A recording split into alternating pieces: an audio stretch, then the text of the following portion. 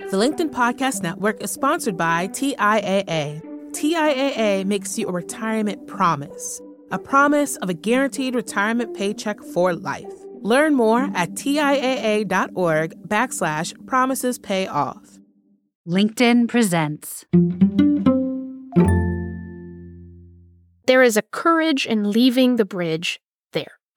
Not getting so angry that you basically force the other person or yourself to say, I can't anymore. I can't anymore. That's the thing, is we want to be there for other people who disagree when they want to get curious about what we think. Welcome back to the final episode in our masterclass on having difficult political conversations.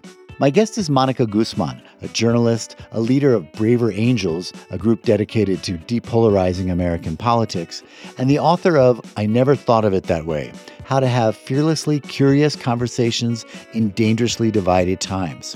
Mónica has a personal stake in this. Her parents hold political views that she finds challenging, to say the least. They've had some heated arguments around the dinner table. But as a close-knit family of Mexican immigrants, they're determined to not let these fights escalate to the point of estrangement, to not burn the bridge. Mónica says keeping those bridges up between yourself and people you disagree with is vital. I've heard from lots of people who say to me, look, I've tried.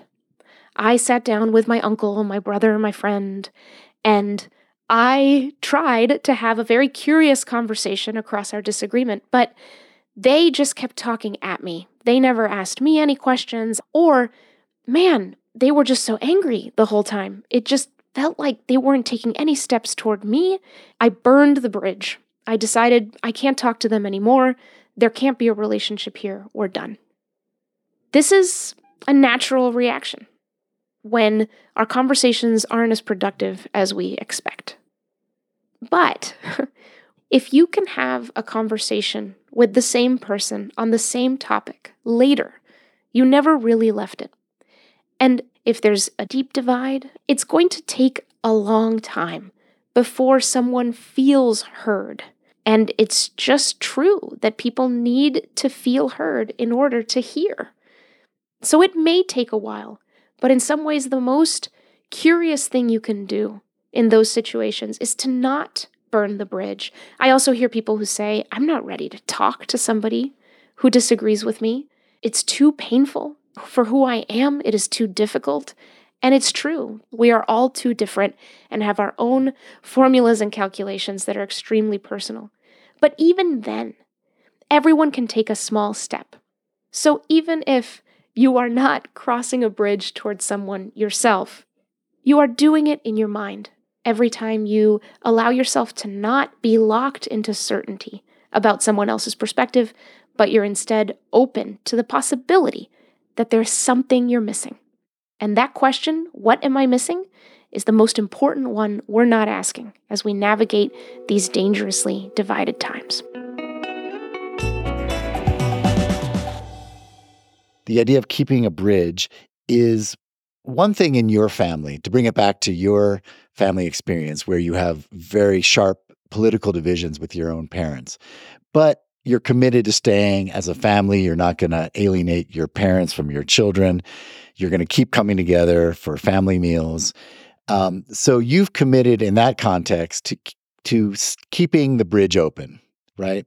But that's not always the case for many of us. If these are arguments with strangers or acquaintances or casual friends, why bother? You know what?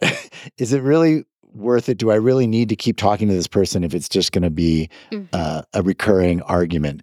And maybe that's a bridge I'm just going to let burn down. What do you think about that? Why would that be the wrong move?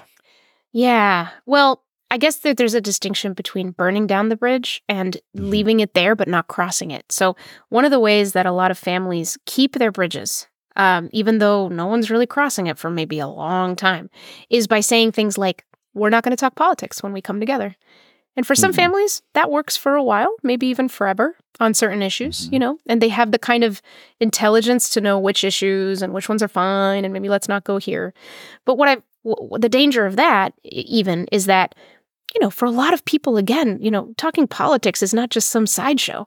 It's about who they are and what they truly value. And so when people close to them don't ever want to talk politics with them, it degrades the relationship, or it can over time, because they feel unseen. There's something core to them that they can't talk about. And so they'll start to feel like, why bother visiting my parents? If I can't talk about the things that matter, then that relationship is no longer as useful. So for some, it's about sort of the pain of patience, that it's courageous to keep the relationship going in those sorts of situations. It's courageous to keep the relationship there. So when I talk about burning a bridge, I talk about, you don't ever want to see this person again.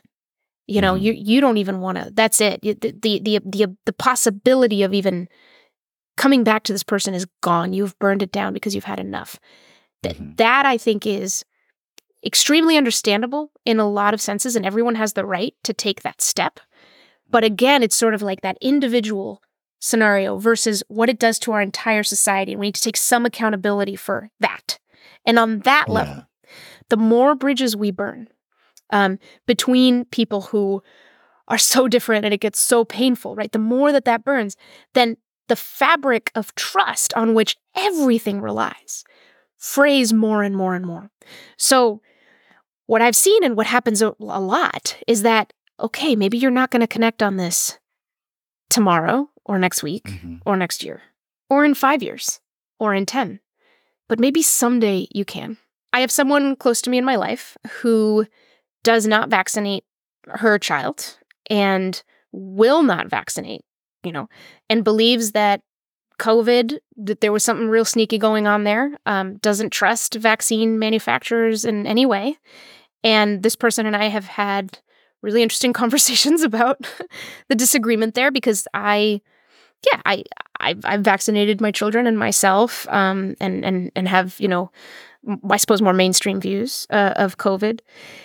And this is the weird thought experiment with this person in my life and me in their life, which is, well, if Monica ever gets concerned that maybe corporations that produce vaccines are trying to control us and that power has been corrupted at that level, then I know who to talk to, because I have that relationship, right?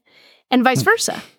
If this person in my life ever goes, maybe this policy of mine on vaccines is misguided, who can I talk to who will hear me out respectfully if I have questions? Monica. Interesting. You know what I mean? So that's what I mean. Like, if we can keep the bridges there, we can't control when or whether others cross on our terms, because we can't control other people. We just can't. But there is a courage in leaving the bridge there. Not getting so angry that you basically force the other person or yourself to say, I can't anymore. I can't anymore. That's the thing, is we want to be there for other people who disagree when they want to get curious about what we think. Well, Monica, thank you very much for coming on the Next Big Idea Daily. Really enjoyed talking to you. Yes, thank you so much. This was a wonderful conversation, and I got to tell you that I said to myself, I never thought of it that way at least like 5 times. So that's a good sign. Thank you. Well, that's it for our series of chats with Mónica Guzmán. If you haven't yet tried striking up a difficult political conversation with someone, maybe this weekend would be a good time.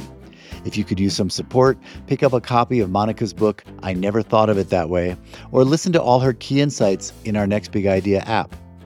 Next week, we'll get back onto safer ground with some good old-fashioned productivity advice from time management guru Laura Vanderkam.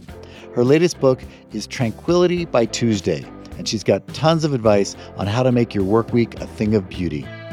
This week's episodes were written and produced by me, Michael Kovnat, Kayla Bissinger, and Rufus Griscom executive produced. The Next Big Idea Daily is a proud member of the LinkedIn Podcast Network. See you Monday.